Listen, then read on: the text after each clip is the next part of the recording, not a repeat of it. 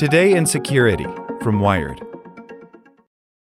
Online sleuths untangle the mystery of the Nord Stream sabotage. Open source intelligence researchers are verifying and debunking opaque claims about who ruptured the gas pipelines in the Baltic Sea. By Matt Burgess.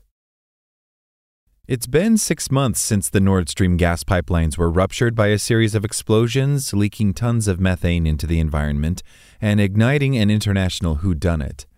Russia, the United States, the United Kingdom, and an unnamed pro-Ukrainian group have all been accused of planting explosives on the Baltic Sea pipelines in recent months. But half a year since the sabotage took place, the mystery remains unsolved. Digital sleuths are stepping in to help provide clarity around bombshell claims about who was behind the attacks. Open source intelligence, or OSINT, researchers are using public sources of data in their efforts to verify or debunk the snippets of information published about the Nord Stream explosions. They're providing a glimpse of clarity to an incident that's shrouded by secrecy and international politics. Since early February, multiple media reports have claimed to provide new information about who could have attacked the Nord Stream 1 and 2 pipelines on January 26th.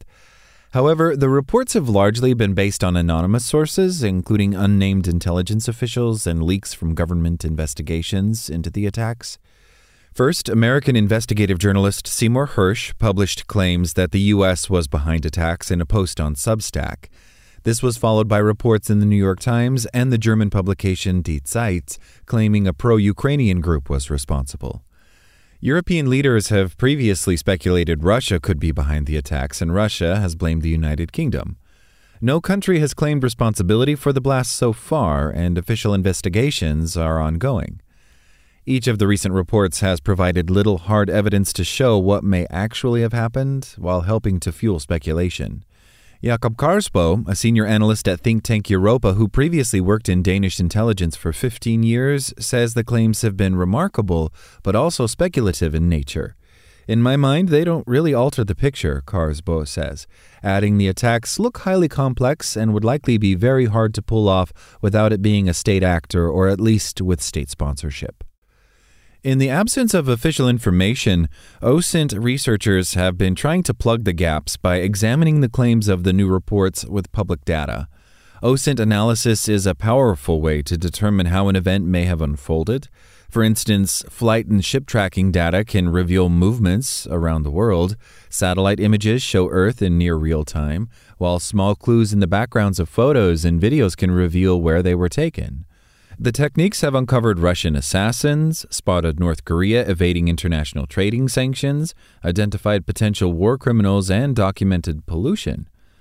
For the Nord Stream blasts, there was little OSINT available. Researchers identified dark ships in the area, but underwater, there are obviously limited data sources that can be tapped into. Cameras and sensors don't monitor every inch of the pipelines. OSINT probably won't break this case open, but it can be used to verify or strengthen other hypotheses, says Oliver Alexander, an analyst who focuses on OSINT and has been closely looking at the Nord Stream blasts. I do think that it's more of a verification tool. Alexander and others have been examining the claims made so far. The New York Times and Die Zeit both published stories on March 7th claiming a Ukrainian group was behind the sabotage. Ukraine has denied any involvement. Die Zeit published more details, claiming German investigators searched a yacht rented from a company based in Poland, knew where the yacht sailed from, and that 6 people were involved in the operation, including 2 divers. All of them used forged passports, the publication reported. The details were enough for OSINT researchers to start tracking down which yacht could have been used.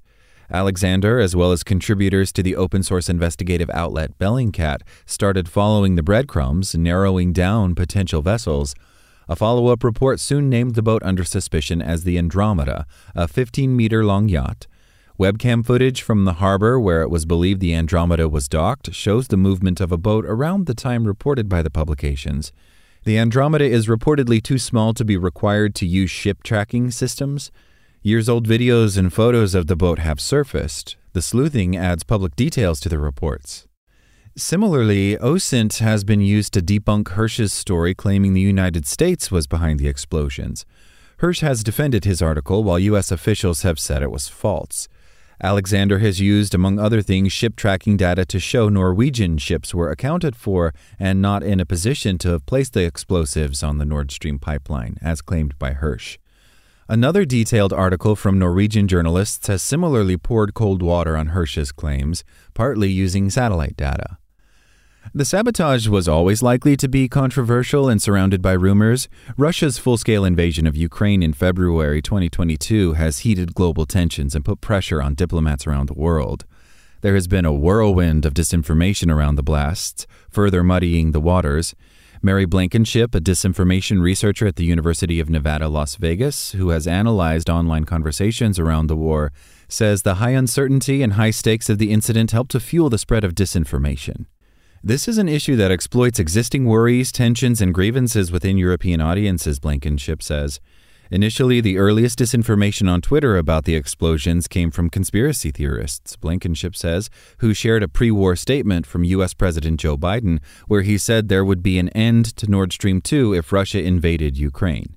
Since then, Russia and China have taken to sharing unproven theories about the sabotage, the researcher says. Disinformation actors, but also official representatives of the Russian regime, stepped up their efforts on every news story that was published on this, however contradictory about the origins of the blast, be it a blog post by Seymour Hersh or a New York Times article, says Peter Stano, an EU spokesperson, adding most disinformation narratives have circled around the idea that the U.S. is to blame. The EU's disinformation monitoring project EU versus Disinfo has flagged more than 150 pieces of disinformation linked to the Nord Stream explosions, including those building on Hirsch's story. EU versus Disinfo experts also found that Moscow considers the recent materials in German-language media a hoax, Stano says. While OSINT is helping to provide bits of extra detail on the claims about the Nord Stream attacks, it is likely that reports debunking dubious claims reach fewer people than disinformations or claims that are hard to verify. It does not nearly get the same level of engagement, Blankenship says. You can have a book's worth of evidence for it, and they would still find a way to discount it. And while OSINT research can answer some questions, it has its limits and can also raise new ones. Karsbo, the former Danish intelligence official, and other experts have pointed out that the Andromeda is a relatively small yacht, and it may have been unable to carry the amount of explosives needed to blow the pipelines. The Andromeda is quite likely a piece of the puzzle, but I don't think it's a bigger piece of the puzzle that everyone makes it out to be, Alexander says. I think there are a lot of big pieces missing. Detailed sonar imagery of the damaged pipes would help people to understand what happened underwater, Alexander adds. Ultimately, there is still very little hard public evidence, either from governments or publicly available online, about who may have been behind the attacks. Behind closed doors, intelligence agencies likely have more data and theories on the potential culprits.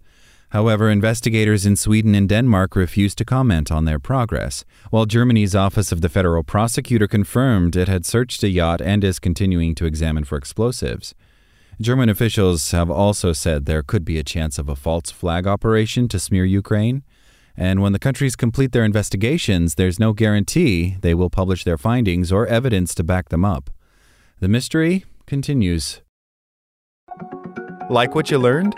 Subscribe everywhere you listen to podcasts and get more security news at wired.com/security.